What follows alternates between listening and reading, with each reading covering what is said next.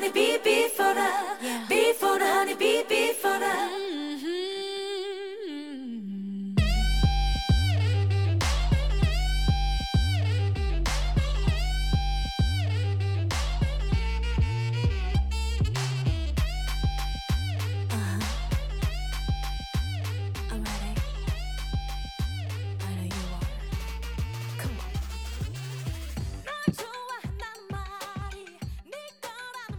This is KSQD Santa Cruz 90.7 FM. I'm Dion O'Reilly, and today on the Hive Poetry Collective, I'm going to be talking to one of my favorite poets, Gregory Orr. Gregory Orr has written 12 poetry collections and another one on the way, a memoir, and several books of criticism. Most recently, a primer for poets and readers of poetry. He is the recipient of an award in literature from the American Academy of Arts and Letters, as well as fellowships from the Guggenheim Foundation and the National Endowment for the Arts. Orr lives in Charlottesville, Virginia. Welcome, Greg. Thank you. It's so nice to have you with me today here on the Hive. We're going to primarily be reading from your current book, which is called The Last Love Poem I Will Ever Write from Norton. But you have a new book, and you might come back and talk about that book too. Do you want to tell our audience about your new book, when it's coming out, et cetera? Well, it's coming out this August. It's called Selected Books of the Beloved, coming out with Copper Canyon Press. And it's collecting together a number of poems that I've written, lyric poems on the theme of the book and the beloved. And so really it's a thick book. It's about 530 poems. And that's all there is to say. And I'm so excited about it. Is it kind of new and selected of your lyric work?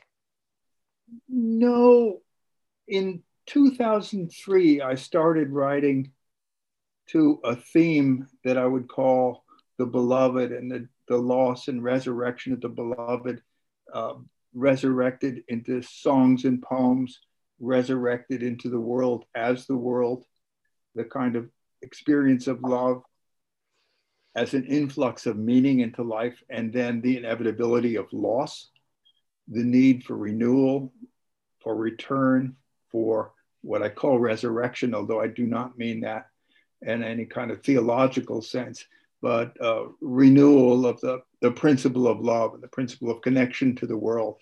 And so these are all poems about that theme.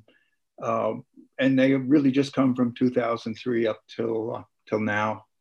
And I wanted to collect them all together because they seem to me to be trying to do some kind of larger, I don't know what to call, lyric metaphysical project.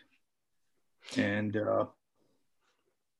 it kind of reminds me of Rumi and his loss of his beloved, and then a finding once again of his beloved in a different form, which informs his work. Yeah, absolutely. And you get that interesting thing with Sufi poetry, which you're referring to here with Rumi, which is the loss of his beloved. In a sense, seems to me would have been Shams, this guru who came into his life and changed his life toward poetry. In fact, the first poems he wrote, in the signature line, he used to assign them Shams rather than Rumi, which is really bizarre psychologically. But of course, the Sufi poets were supposed to be Muslim mystics. And so the beloved was supposed to be God. And in fact, in Christian religion, in Islam, it's incredibly important that the beloved not be human or mortal. Whereas for me, it's completely important that the beloved is mortal, that whether it's a creature or a place that we love or a person, or even a tree. It is subject to the laws of our own being, which are loss. And there's no deity in my world, he said. So we're sort of leading toward that first poem, aren't we? Yeah, I feel like if anyone's read your memoir or read some of your poetry, there was an event early in your life that you write about that taught you about loss. And maybe, I don't know, you'd have to say maybe transformed you into a poet. I don't know. Yeah, I think the event itself, or several events like it, my brother's death, my mother's death shortly after, I would say what they did is they traumatized me as a person. And that is to say, threatened to shatter my sense of self and my sense that there's meaning in the world, because that's one of the things that trauma does. So in that sense, in the sense that I was shattered by these experiences, that could point toward the possibility of poetry.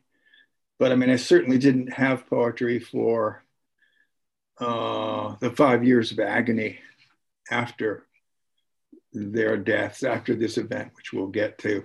A high school librarian brought me to the possibility of writing poems. And that brought the possibility of making meaning or finding meaning back into the world. I think the other path that I was tempted to take toward meaning, the premise behind this is that you cannot live without meaning, that meanings make it possible to exist in the world. And after my brother's death and my mother's death, I didn't feel there were meanings for me. So poetry became one possible path of meaning, and another was social action. I was a volunteer in the civil rights movement, a northern volunteer going south when I was 18, and that was pretty, that was re-traumatizing, let's say. Yeah, if anyone is interested in what happened to Gregory Orr when he was a civil rights activist, it's an amazing story in his memoir, The Blessing. But why don't we turn then to the first two poems in your book, The Last Love Poem I Will Ever Write, which are a little different from some of the other poems in the book, I guess a little more narrative. And why don't you just go ahead and read "And So," and we'll talk about that a little bit in the context of order and disorder and trauma and healing. Great. And so, he's already in heaven, she said, sitting down to feast with Jesus. Back then, if I had been 8 or 10 and she had been a peer instead of an adult, I might have said, you must have a hole in your head. You must be crazy. But I was 12, and though I thought she was insane, I was too polite and frightened to say as much. And the hole was not a metaphor, but one a bullet had made that day in my brother's head. And I was the one who put it there. I wonder if she was thinking of the painted window in our dinky church, the one where Jesus sat at a picnic table with bread and a jug of something. Was it an image of the wedding at Cana, or the Last Supper before any of the other guests had arrived? He didn't look lonely. He just sat with his arms spread and his empty hands open, as if he was patiently waiting for someone to put something in them. A plate of food, some nails, a gun. Who knows what he was up to, what he thought or felt.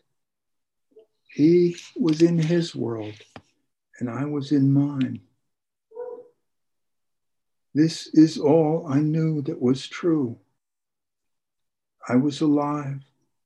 My brother was dead. When I closed my eyes, I saw him lying at my feet. I knew God and I were through. And after that, what is there?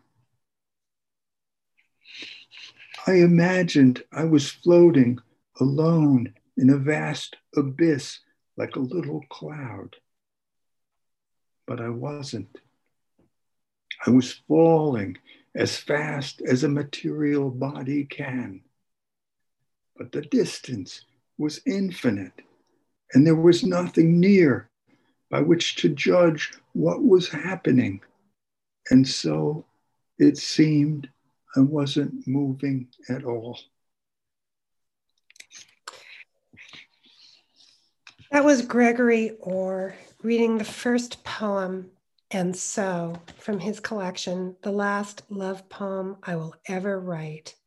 This is Dion O'Reilly. This is the Hive Poetry Collective at KSQD Santa Cruz 90.7 FM. Wow. It's just such a devastating thing to happen to a young person. And then to have an adult say, he's already in heaven, your brother, sitting down to feast with Jesus. Well, we could call it premature consolation, but it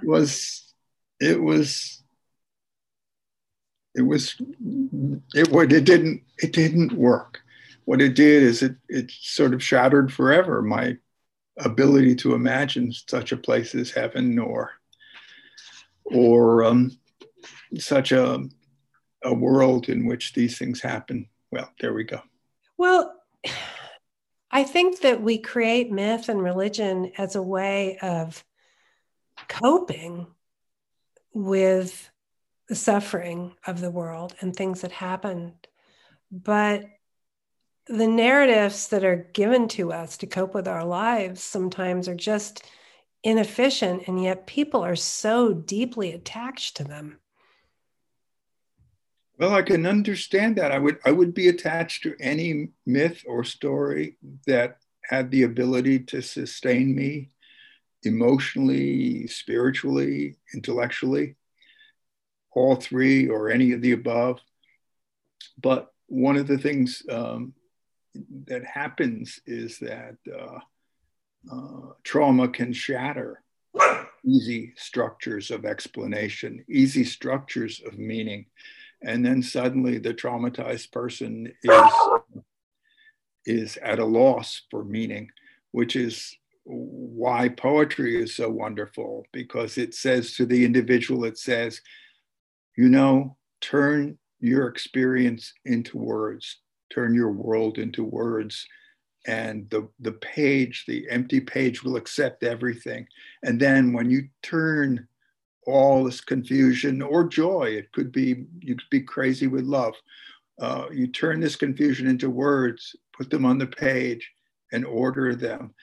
You're in the process of creating meaning for yourself, creating your own stories, creating the poem itself is meaning. It doesn't mean something; it is meaning, and we all know that when we write poems. I love the word craft. Mm-hmm. When you craft poem, because a craft is a container that moves you forward. It has to have a certain shape when it's a noun. And when you turn it into a verb, means you're making a shape for something. Okay. So just for our audience, I'm here on a ranch with all these animals around. So that was not a bull running through my living room. That was my dog. And Gregory's in Virginia with some animals. So sometimes we have these invaders coming into the Hive Poetry Collective. So I don't know how much of that you all heard. I might be bleeping some of it out, but we were talking about, very appropriately, the disorder that enters our lives and how poetry orders it. And that is a theme, or maybe an obsession of yours, isn't it, Greg?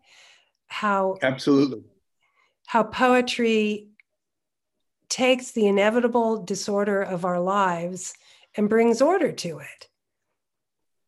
Absolutely. And again, I'd want to emphasize that in thinking about disorder and order, the disorder is not always negative. Granted, given the poem that I just read, and given the term trauma has entered the story, obviously that is a negative, destructive disorder.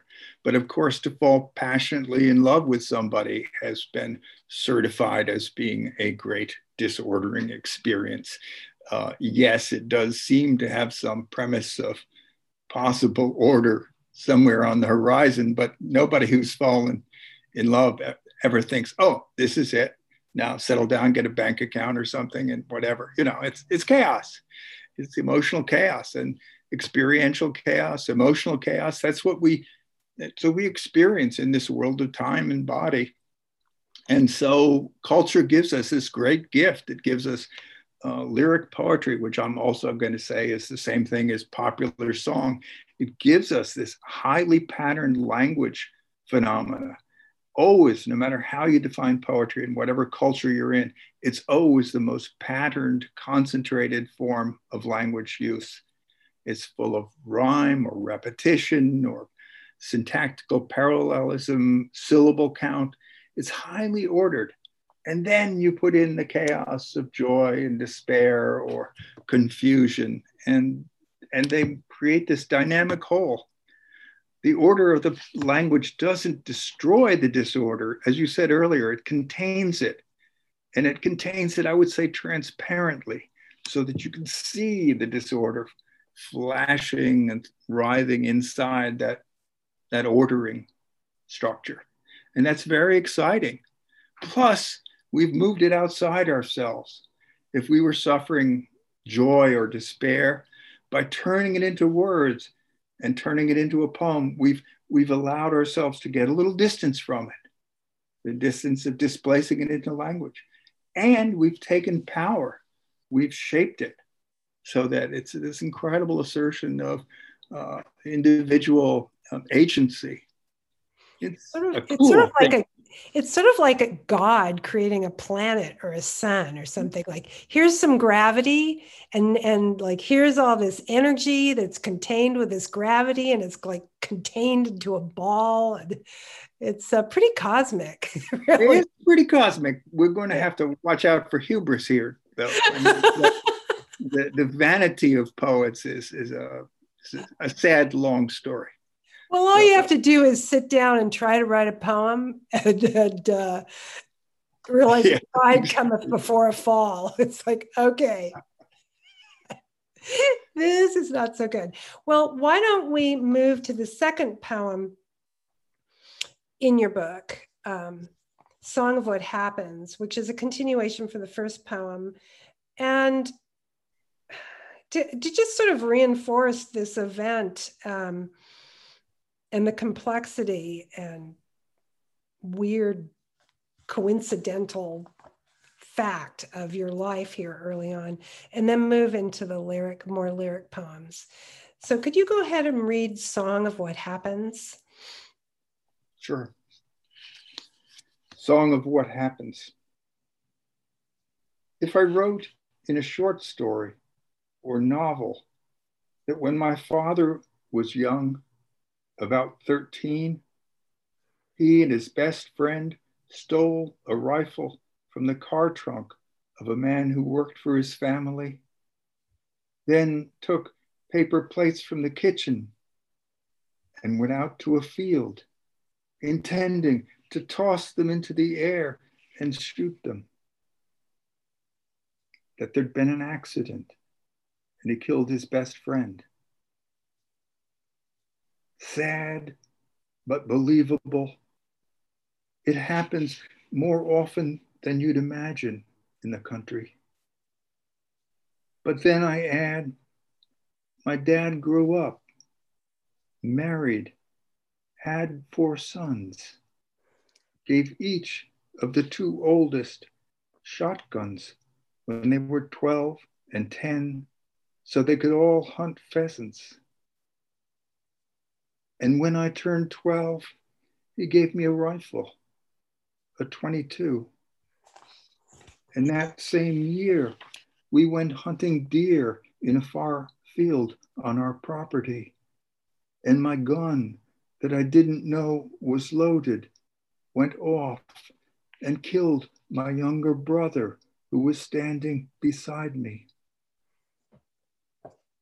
2 boys, my father and I, barely in their teens, killing 2 others they loved by accident. That kind of coincidence isn't credible in fiction, much less in a poem where you're not allowed to describe too much or explain or ascribe motives, because each word is precious, and the fewer you use, the better the poem. And yet, I'm telling you, it's true. It really happened. All of us can see the pattern here. 2 young boys kill someone they love by accident. But do you think God planned it? And if so, why? Do you think my father unconsciously arranged a repetition, hoping it would end differently? I'm happy for you if you can explain it to your satisfaction. I can't. I'm only telling you about it because it's factual. It happened. And because I want you to know how strange life is. That was Gregory Orr reading Song of What Happens from his book, The Last Love Poem I Will Ever Write. This is Dion O'Reilly. This is the Hive Poetry Collective at KSQD Santa Cruz, 90.7 FM and ksqd.org.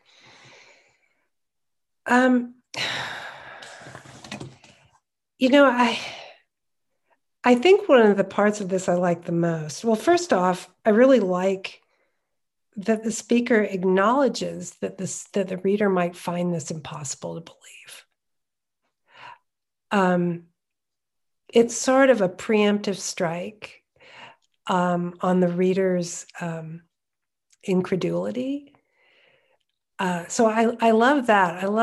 It's kind of like theory of mind. You're anticipating the reader's thoughts, and you're going, you might not believe this. And then, once again, there's more theory of mind in this. There's more anticipating what someone might think.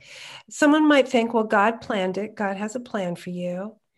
And some people might think, maybe, psychologists might think, well, you recreate the same scenario over and over in your life so that maybe it will happen differently the next time. Like people just keep getting in a different version of the same kind of bad relationship over and over, hoping it will have a different result. So you're kind of playing with people going, well, I can tell you why this happened.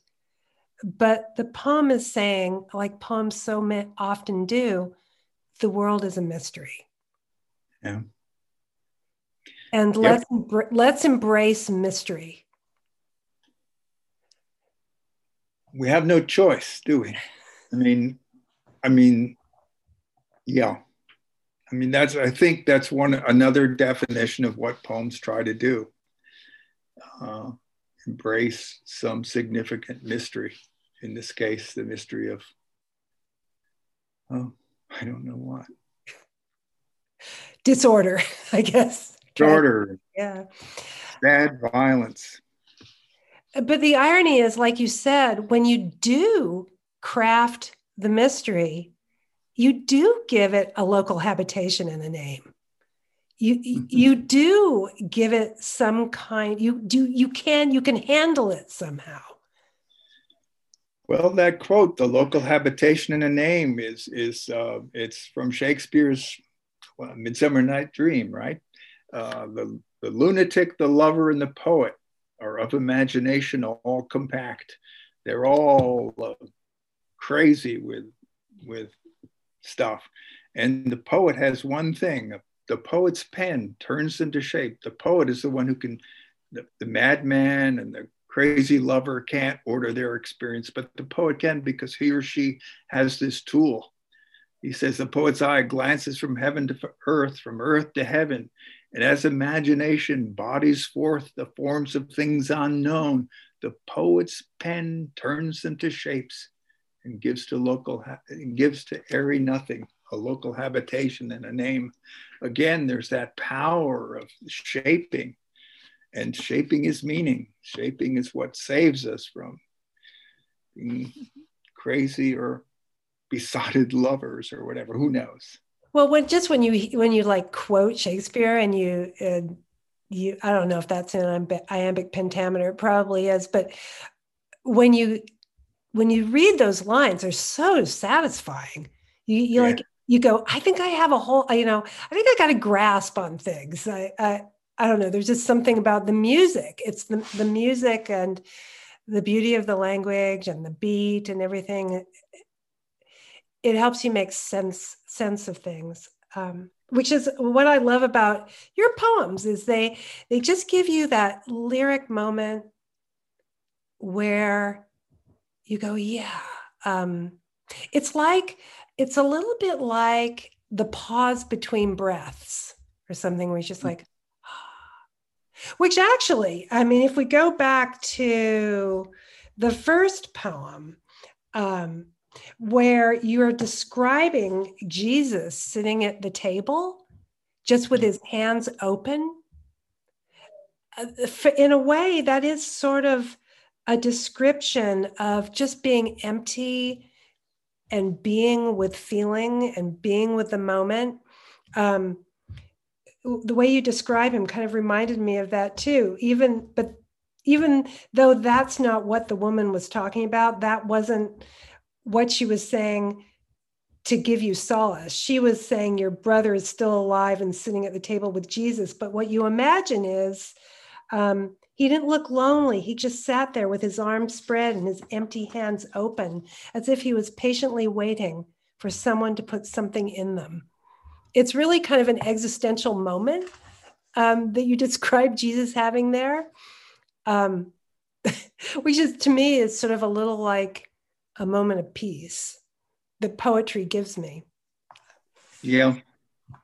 I don't know if that was your intention there, but No, I like that. I like that. And even in this silly little church window, it was effective because I remember it. mm-hmm. But it is this poised moment where deity is there in this most human form that the Christians could give him, the form of Jesus in his body. But what's happening? Is this the celebration of the wedding? Is this the Last Supper and they're about to put the nails in him tomorrow? Where are we? And he's in his world and I'm in mine. And there's no connection. It's funny that in the religion, there is this moment of solace in the religion, but it's not in the narrative that's presented to you. It's some piece of art that some artist put on the wall of the church, that is depicting an unknown moment that's kind of coming out of that artist's imagination. Yeah.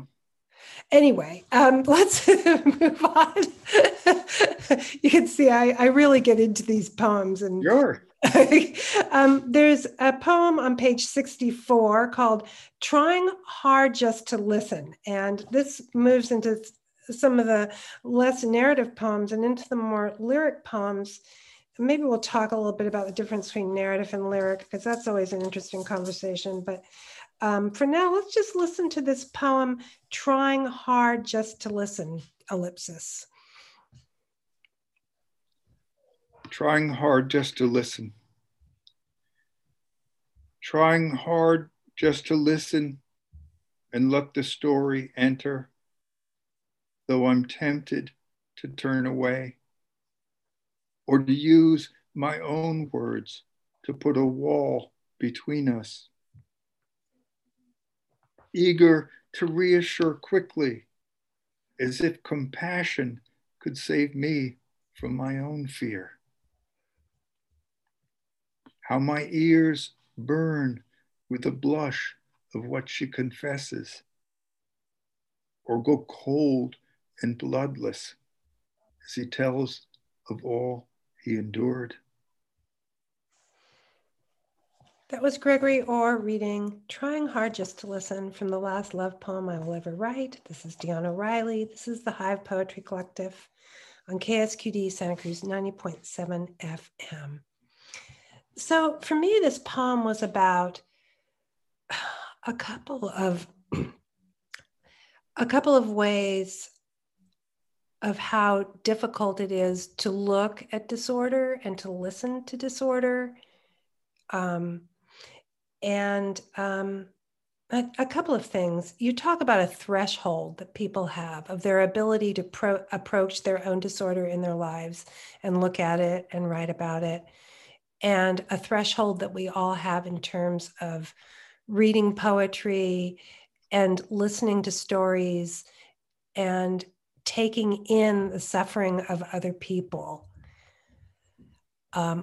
Or even just the disorder in the poem, because some poems are very disordered and they're hard to sort out what's happening in them. So that's one thing. Maybe you could talk a little bit about this threshold concept, but I also wonder if you ever had people say to you, you know, I love poetry, but sometimes I just can't hear about this painful stuff. I just can't handle it. Some people will say that, and then there's other people that are like, I need to hear it. I guess that's the threshold. Do you want to just talk a little bit about that? Well, I think so. I think the threshold is a place I talk about in, I guess, poetry of survival and must talk about the primer too. Yeah, it's this. I mean, we as poets approach the threshold of disorder, what we can barely stand. It's at that place where we can just stand the chaos and just feel the possibility of ordering it. That is an intense place of being. But for some of us, depending on what the subject matter of that intensity of being is, or even the form that it takes sometimes. Some people think that a certain kind of poetry is too chaotic in and of itself to listen to, not even the subject matter.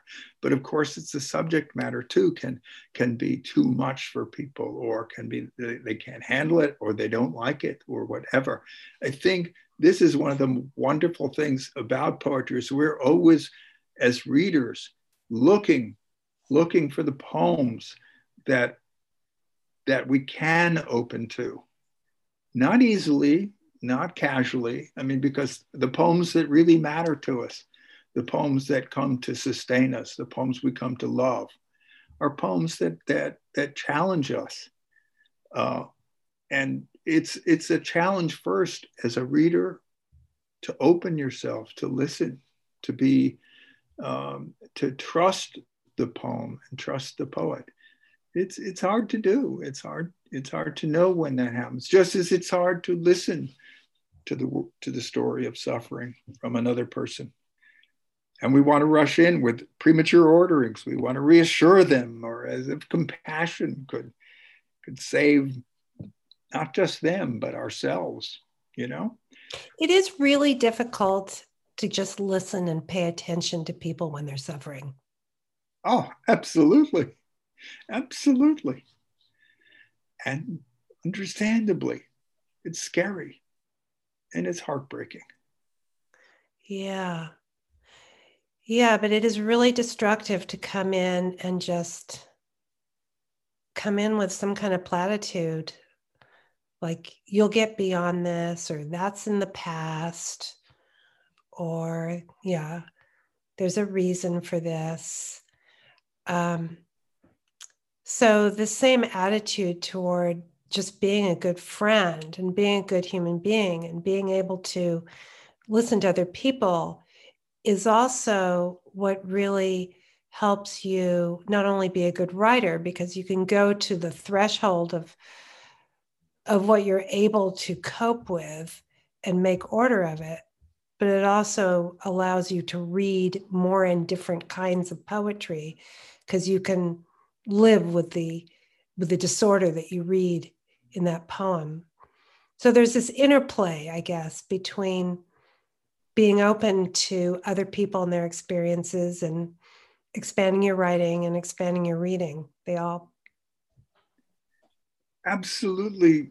It's absolutely true that for those of us who write poetry and for whom the writing of poetry is essential for our sense of well-being and coherence and meaning in the world. It's also true for us that we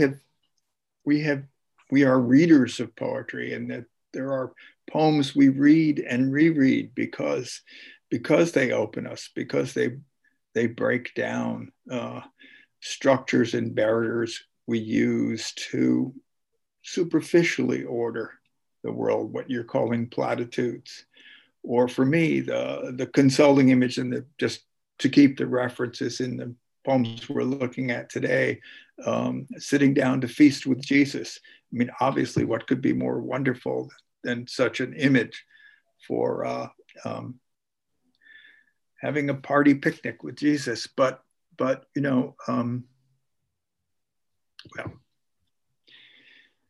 well, I mean, that's why poetry is anti-cliche. Like, that's I the hope one so. thing you can't have in a poem. You can't have a cliche because you have to look at things freshly, or it's just not doing the work. Well, I would say that I'm totally capable of writing cliches in my poems, but I just try not to print those. I try to discover them beforehand. I think a good cliche is fun. Yeah, well, there has to be something to them, right? People would be saying them over and over again. Exactly. Well, why don't we move on to this villanelle called "We Were That Joke." And I guess you do like to occasionally write in form. Do you want to talk about the value of form? Why don't we read the poem first, and then you can talk a little bit about why you choose to write about some things in form and others not. So why don't we just jump right into it, and then we will talk about it. And then the poet balks and says, "Oh, I have to say something before that." Okay. Okay. And it's this, it's that I can't really write in forms except villanelles. I have some kind of crazy thing where villanelles satisfy something deep in me. And I think it has something to do with the incantatory repetition of the form itself. That if you know a villanelle form, it repeats lines again and again. They keep coming back. And in a strict villanelle, you only have one single rhyme in the whole poem. And what I love about villanelles, what I need from the form of villanelles, is that they're a way of processing obsession. And obsession seems to me to be one of the worst mental states one can be in. For example, let's think about the pandemic. I mean, who among us did not fall into obsessive thinking about, in the dangers of COVID? Well, the first thing we did was to get obsessed with toilet paper. Well, there you go. See, and and that's a kind of form of craziness, isn't it? Yes, and it's like obsession is just an endless recircling and circling. So what I love about villanelles, the greatest villanelles, Dylan Thomas's "Do Not Go That Gentle Into That Good Night" or Elizabeth Bishop's "One Art." What I love about those villanelles is they're trying to work their way through this obsession, and it's a kind of spiral. They're trying to get to something that'll free them from the obsessive repetition, some revelation or epiphany or something. Anyway, there you go. Orr's theory of villanelles. We were that joke. We were that joke a couple joined at the hip. But such an oddity had its own appeal.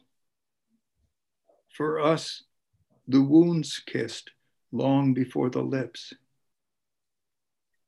Easy enough to get past the nasty quips, how codependent we were, how unreal and comically odd a couple joined at the hip. The risk of this, we're a single nerve from toe to tip. When one is hurt, the other's bound to squeal. The fate of those whose wounds kiss long before their lips. The upside, our lives are braided. Two strips of soul stuff wound together, so we feel that when our bodies couple at the hip, it's what the gods intended, a joy that rips the heart out and serves it as a meal. When your wounds have kissed long before your lips, love will always be the bittersweet of whips. The hurt will deepen long before it heals. You learn such things when you're joined at the hip, and your wounds have kissed long before your lips. Oh my God, I love that. That was We Were That Joke, a poem by Gregory from his book, The Last Love Poem I Will Ever Write. This is Dion O'Reilly on the Hive Poetry Collective, KSQD Santa Cruz, 90.7 FM. Well, this really is an example of taking something, there's wounds in this and codependency and the hurt will deepen long before it heals, but something about the shape and the craft of a villanelle just, oh my gosh, it makes it something completely different. It's like a rap kind of. Well, it lifts the spirit. Rhythmical language and cantatory language, it lifts the spirit. It's why you can have the saddest love song in the world and it still makes you, it's like Sappho says, it's bittersweet. Let me just read that first tercet. We were that joke, a couple joined at the hip. But such an oddity has its own appeal. For us, the wounds kiss long before the lips. I mean, you're starting kind of on a light note. We were that joke. But the wounds kissed long before the lips. I mean, having kissed right next to wounds, it's so great.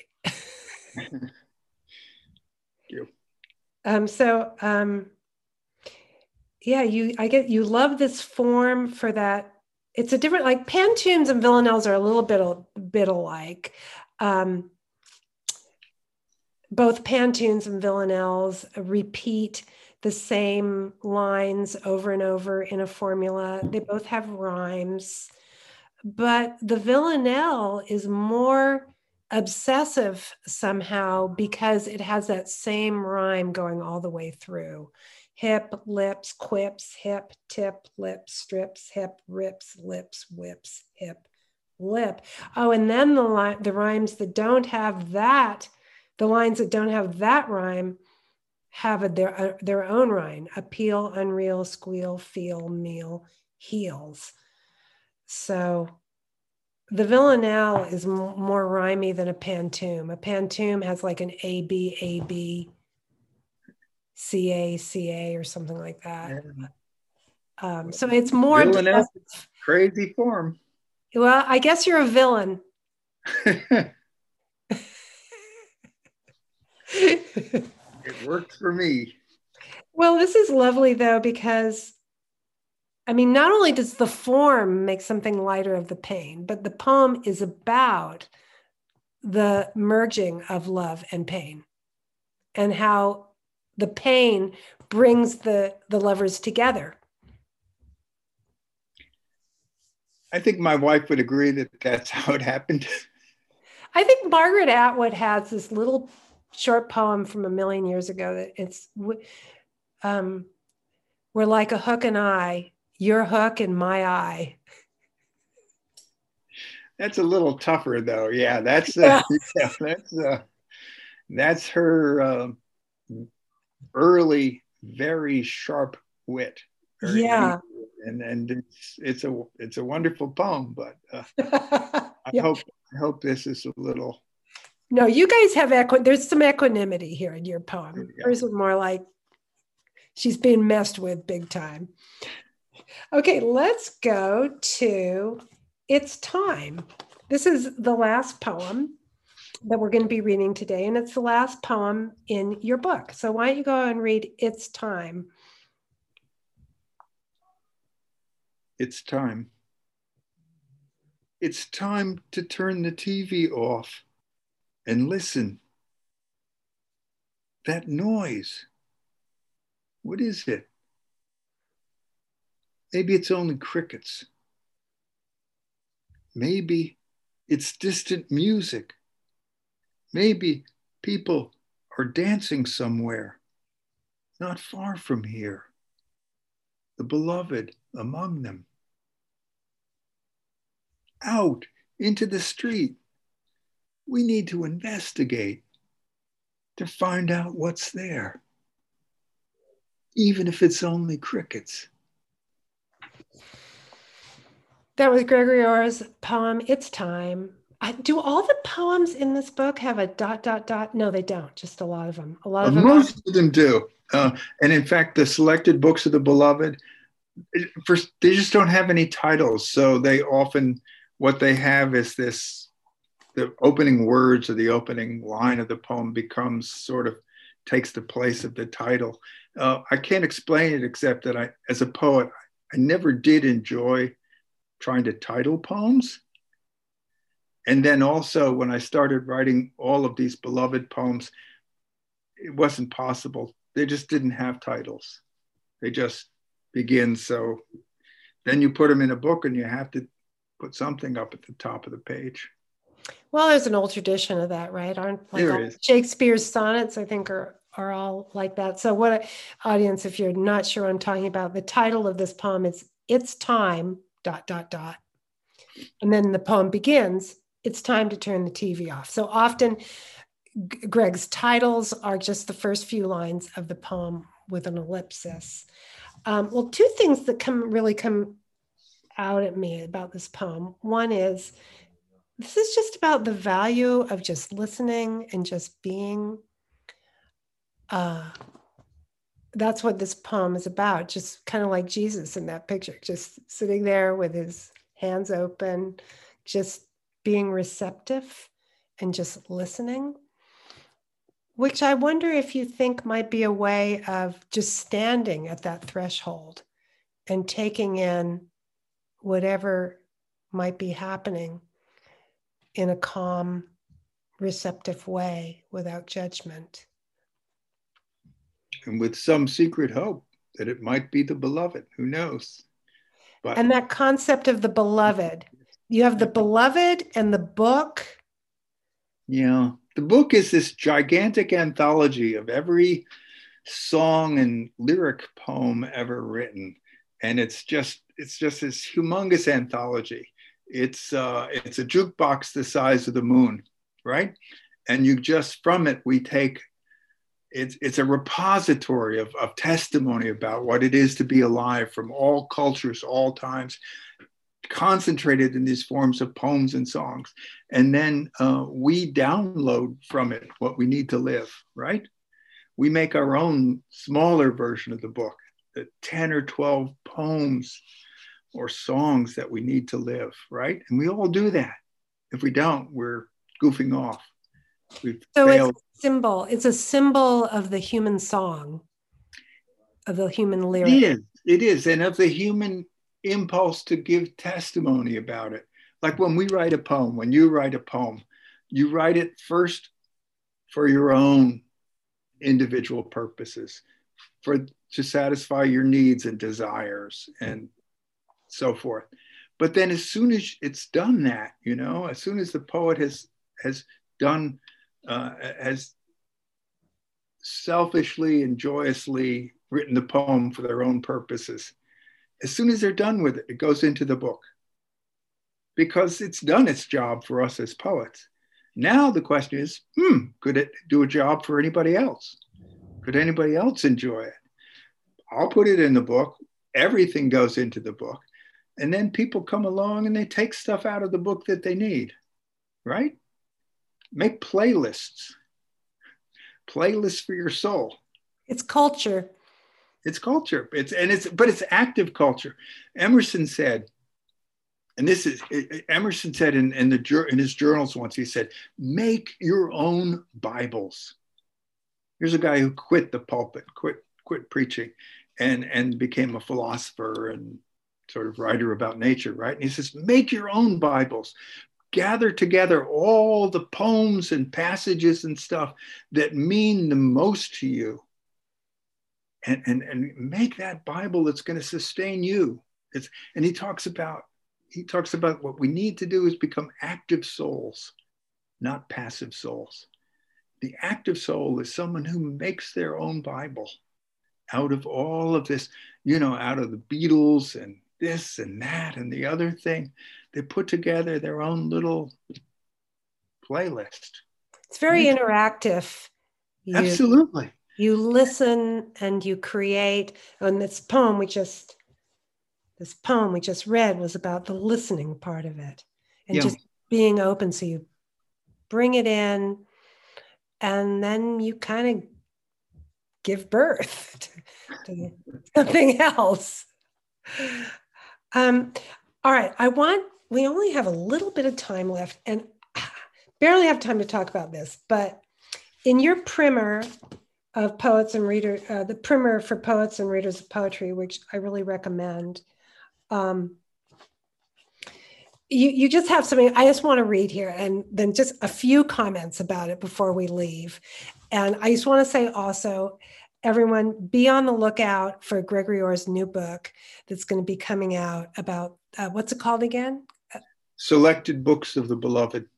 Which is all about this concept of the beloved and the book and what we've been talking about here. But I want to read what he has here about lyric versus narrative poetry, which I love so much because I was a big DC Comics fan when I was a kid. And this is what Gregory R. wrote. When I was a kid, there used to be a show on TV called The Adventures of Superman. It was quite hokey. You can probably find episodes of it on YouTube. In the episode I remember best, Superman came to the rescue of a tribe whose idol had been desecrated by thieves who stole the huge diamond that was set in the idol's forehead. The thieves fell into the volcano when they tried to escape the island. Served them right, but the diamond disappeared with them. Superman, in his disguise as Clark Kent, saved the day by squeezing a lump of coal in his fist with such force it was transformed into a huge diamond, which he pretended to find in the shrubbery and quietly placed back where it belonged. Coal and diamonds, both are the same element, carbon. But a diamond is a lump of coal transformed into crystal. That's the lyric poet's dream, to put language under such pressure that it changes into a faceted, radiant, and mysterious thing. Love that. So do you have any ending comments that you want to make based on that? Well, I don't think I could improve on that. I mean, I believe it. That's somehow what lyric poems do for me. And again, it's a particular taste. Narrative does other things that are wondrous and strange as well. But for me, I think it's my temperament is lyric, and that is for me the dream. I mean, I feel it in Emily Dickinson. I adore her. She dare you. She has this poem about where it's approaching a burning forge and a blacksmith's. She says, "Dare you see a soul at the white heat? Draw near. If you do, draw near." And basically, she's saying herself. She's this. She has these images actually of herself as volcano, doesn't she? I love Dickinson. I love that strange concentration. I also love her strangeness, but that dream of being language being both so compressed that the process reverses and it radiates out. I think that's a lyric poet's dream. It's certainly my dream. Yeah, Rilke, Robert Bly, there's a lot of them that we love for that. Well, that's about all the time we have for today. It has been wonderful talking to you, and I'm looking forward to having you back on the Hive. Next book comes out, so I can read that book and go deep into those poems and talk to you about those a little more. Thank you for being with me today. Thank you. It's fun. This has been the Hive Poetry Collective. I'm Dion O'Reilly. I've been talking to Gregory Orr. This is KSQD Santa Cruz 90.7 FM. Thanks for tuning in.